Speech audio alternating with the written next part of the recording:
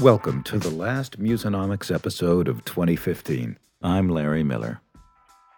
It's the end of the year, and for music fans, the end of the year means one thing in particular: list season. Every music outlet, blog, and budding Spotify playlist maker is churning out lists of the best albums, songs, and artists of 2015. And here at Musonomics, we've been hard at work on a list of our own. In today's show, we're going to take a look back at what we consider to be the three most important music industry stories of 2015. Among them, a record-breaking album release, a market shift towards streaming over ownership, and a government agency's recommendation for how to fix our outdated copyright laws. Today, Neil Shah of the Wall Street Journal joins us on the show. Neil covers music and entertainment from the Journal's New York bureau. But before we hear from him, let's hop right in with our first big story of 2015. Our first story, of course, is Adele and her new record 25, which was released on November 20th. But really, this story starts farther back than that. At the start of 2015, there was at least one thing that everyone thought would never change, and that was the sales record for first-week album sales.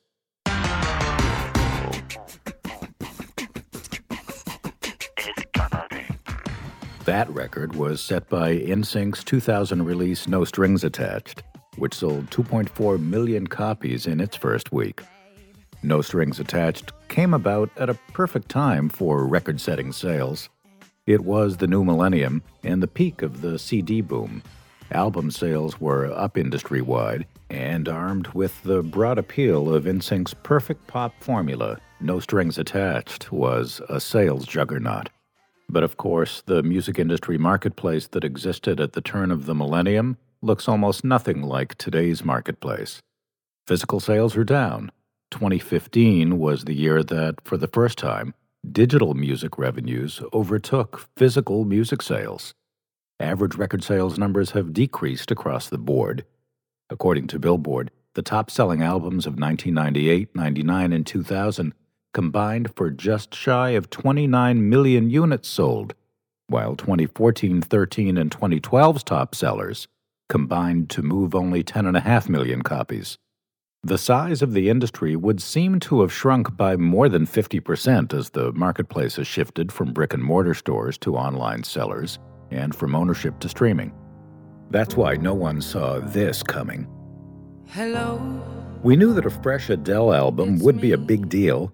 Her previous effort, 21, was the top seller of both 2011 and 2012. But we didn't know it would be this big of a deal.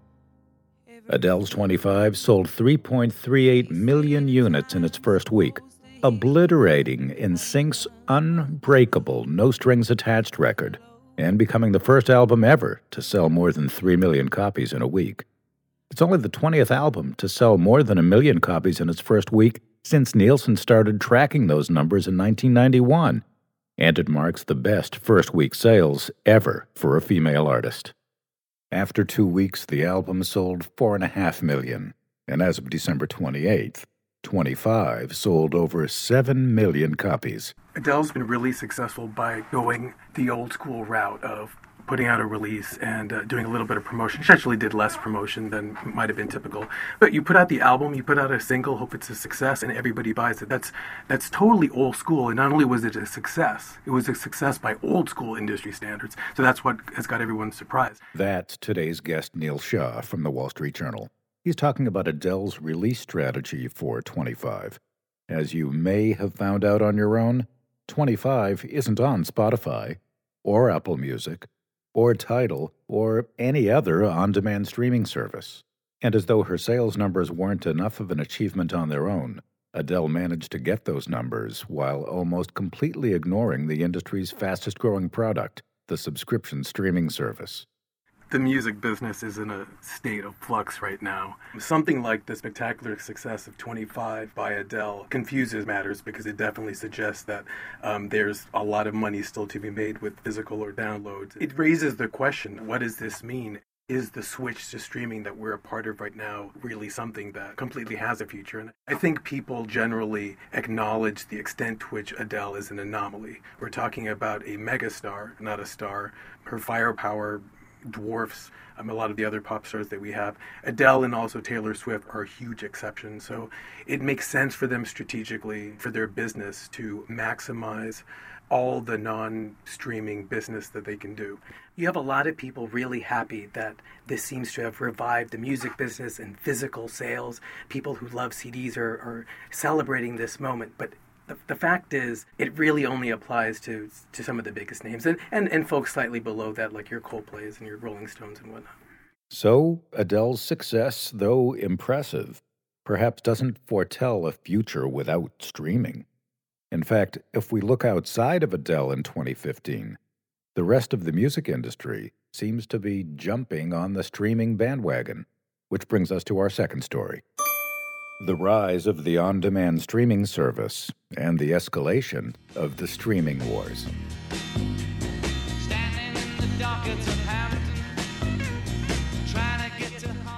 The most recent example of streaming's rise to prominence came just this week, as the Beatles catalog hit 9 major streaming services. This is a reminder of how dominant streaming is becoming in the music business and the extent to which it's the future. What does the Beatles' decision to put their entire catalog on these 9 streaming services mean? It suggests that they see the writing on the wall when it comes to digital downloads. The Beatles were late in adopting the CD. I think it was 1987. They were late with iTunes. I think it was only in 2010 that their stuff came on iTunes. They systematically are late to the party, but they're doing it on purpose because they're maximizing what they can get out of their out of traditional sales. Further evidence of streaming's bright future can be found in the glut of new subscription streaming services launched this year. Way back in our second episode, we took a look at the launch of Tidal, Jay-Z's venture into the world of streaming. In March, Tidal waded into the already crowded field. There was industry leader Spotify, but there was also Deezer, Rdio, Rhapsody, and Beats Music, just to name the biggest competitors. In an attempt to set itself apart from the pack, Tidal touted, among other things, superior sound quality and trotted out a cast of big-name artist owners that promised exclusive music and a fair ecosystem for compensating artists. Since launch, Tidal has been in the news for all the wrong reasons. Though the service reports that it reached 1 million subscribers in October, Tidal has gone through multiple CEOs and maintains a challenged public image at best. You do have a powerful group of artists behind Tidal, but it has struggled, and so it'll be interesting to see what happens to it next year. Its rollout in terms of the mechanics of using it, there have been some difficulties there too. So those things need to be improved. Tidal was just one of a glut of on-demand streaming services launched this year.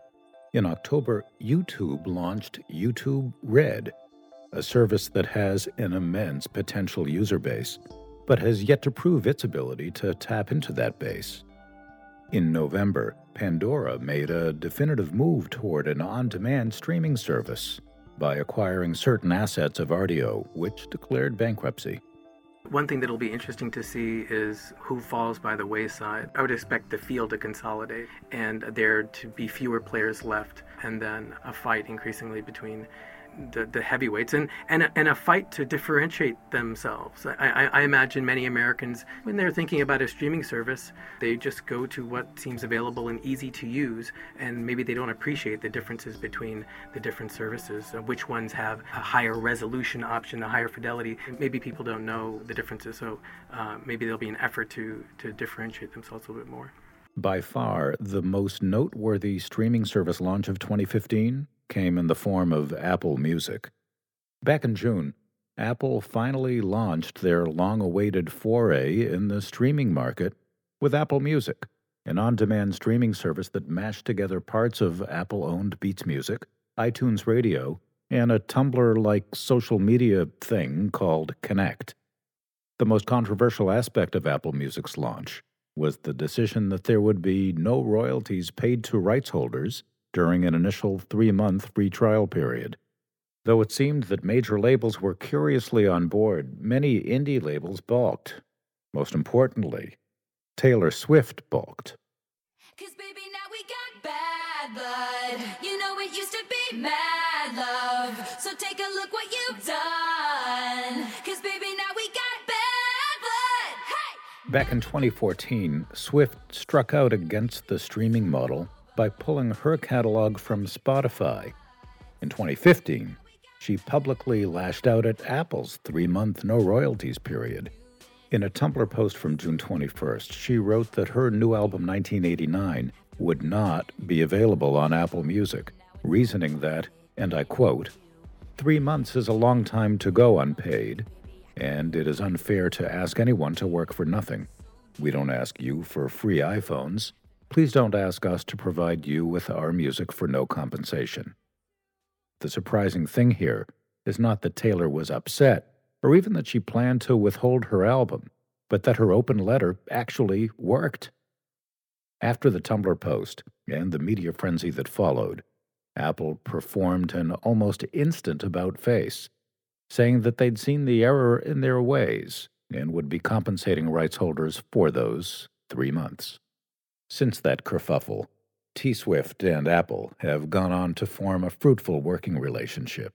First, with Taylor bringing her album 1989 to Apple Music, and then announcing earlier this month that the official concert film of her 1989 world tour would be an Apple Music exclusive, debuting on December 20th.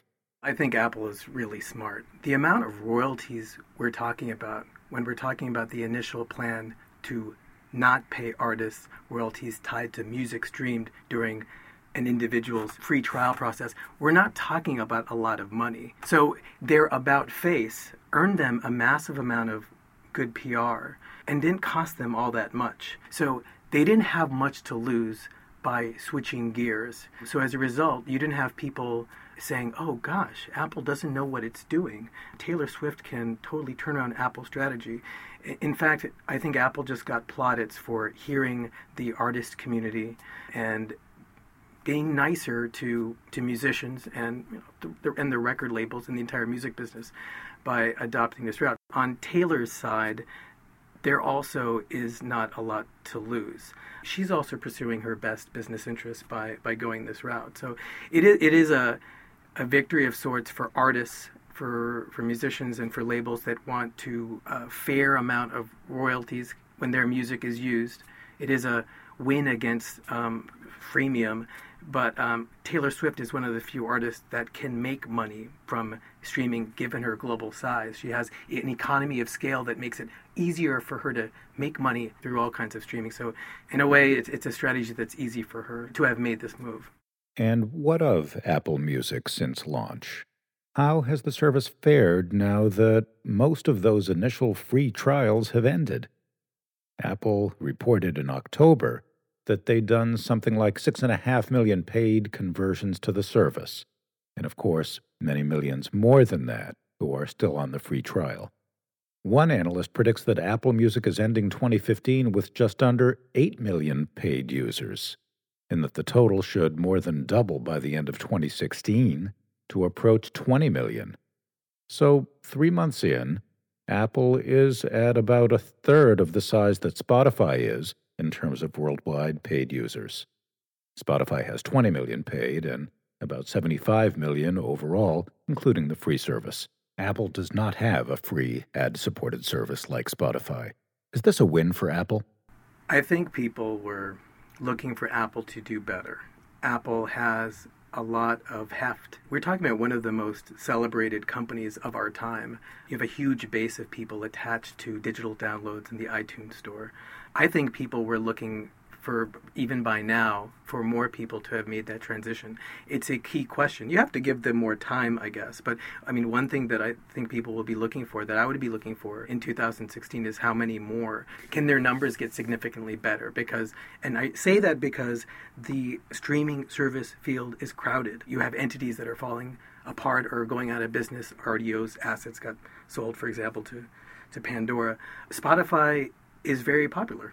around the world. And so you're definitely entering a crowded, I know you're Apple, but you're still entering a crowded field where there are a lot of different options. Apple has a significant amount of weight in our culture. I mean, you look back to around the turn of the millennium, and piracy was rampant. And thanks to advances in technology, people were finding music by just going online and ripping it. But for the longest time, it was mostly just college kids and young folks that were digitally savvy that were doing that. Suburban moms and dads they were probably still going and buying the Radiohead CD or whatnot that came out in 2001.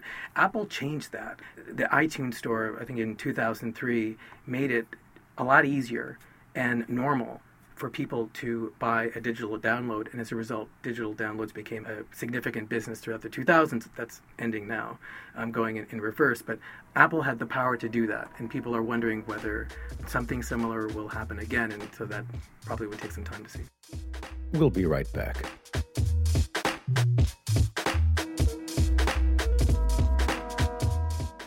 Musonomics is co-producing a conference in New York on Tuesday, January 19th, called Copyright and Technology.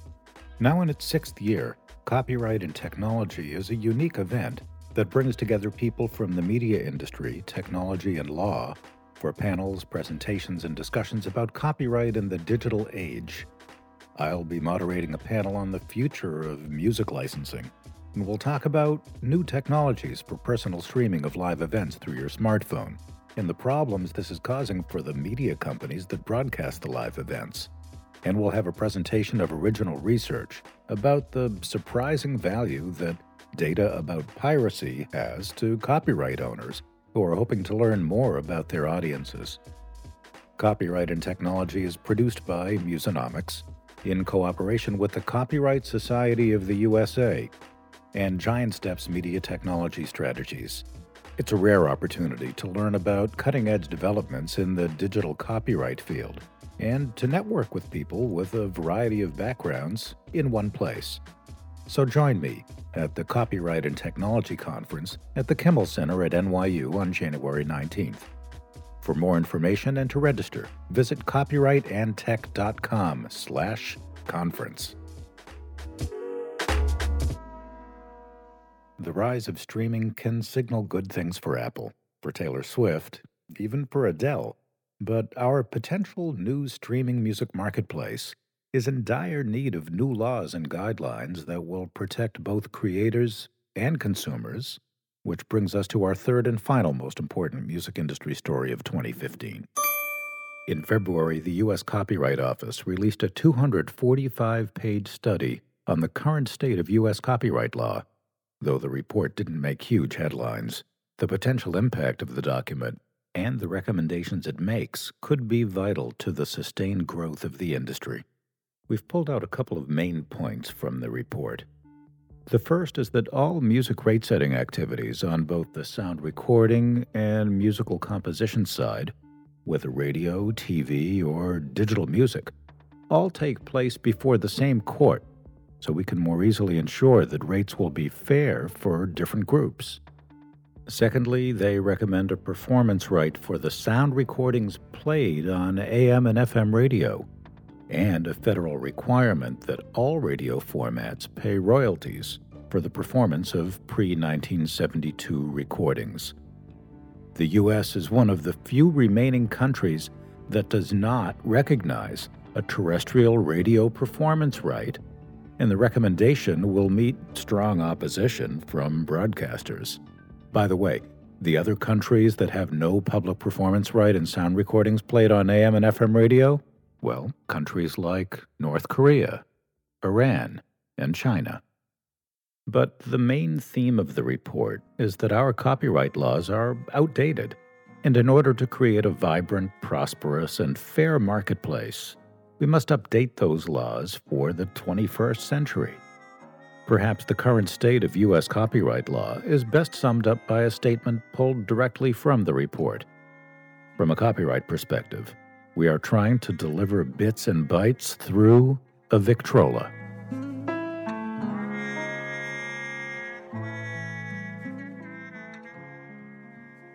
"2015 has been a year of change for the music industry. We saw subscription streaming services spring up seemingly everywhere. We saw Adele crush sales records without any help from those services. We saw Taylor Swift and Apple Music go from adversaries to business partners. And we saw the Copyright Office outline how to create a fair and sustainable music marketplace. As Neil Shah said earlier, the industry is in a state of flux. We're shifting between physical sales, digital downloads, and subscription streaming. And with that shift have come some growing pains and some anomalies. It's possible that this year's been slightly fluky with Adele's release. She hasn't released an album in a long time. She acted this year. Taylor Swift's album has been, on the charts and high up all this year. So we've had these two megastars selling well and having high profile butting of heads with the industry and the streaming services.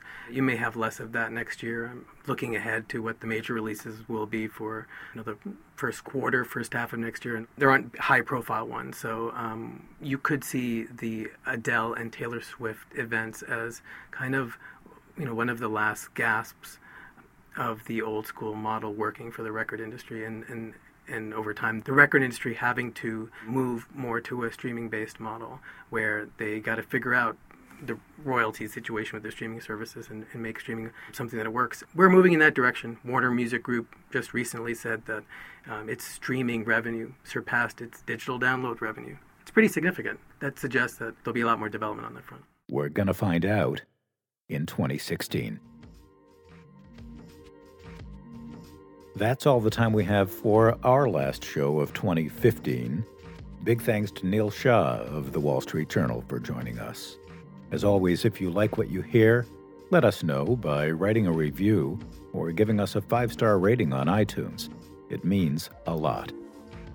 The Musonomics Podcast is a production of Musonomics LLC, strategy consulting and analytics for and about the music industry. Thanks to our partners in the Copyright and Technology Conference coming up January 19th in New York. To register, visit copyrightandtech.com/conference. The Musonomics Podcast is produced at NYU Steinhardt by Sam Behrens and Travis Fodor, with technical production this episode from Nathaniel Picard-Buskey, with help from Charlotte Leclerc, Alonzo Villagomez, Karina Barroso, Matt Chung, Kiana Agina, Suroshri Dasgupta, Rosa Yibing, Blair Ador, Yasemin Koserisalu, Judy Choi, Camille Delaney, Julian Duque, and Samantha Tubner. Thanks to Ron Sadoff and Catherine Moore. From the Music Business Program at NYU Steinhardt, I'm Larry Miller. Thanks for listening.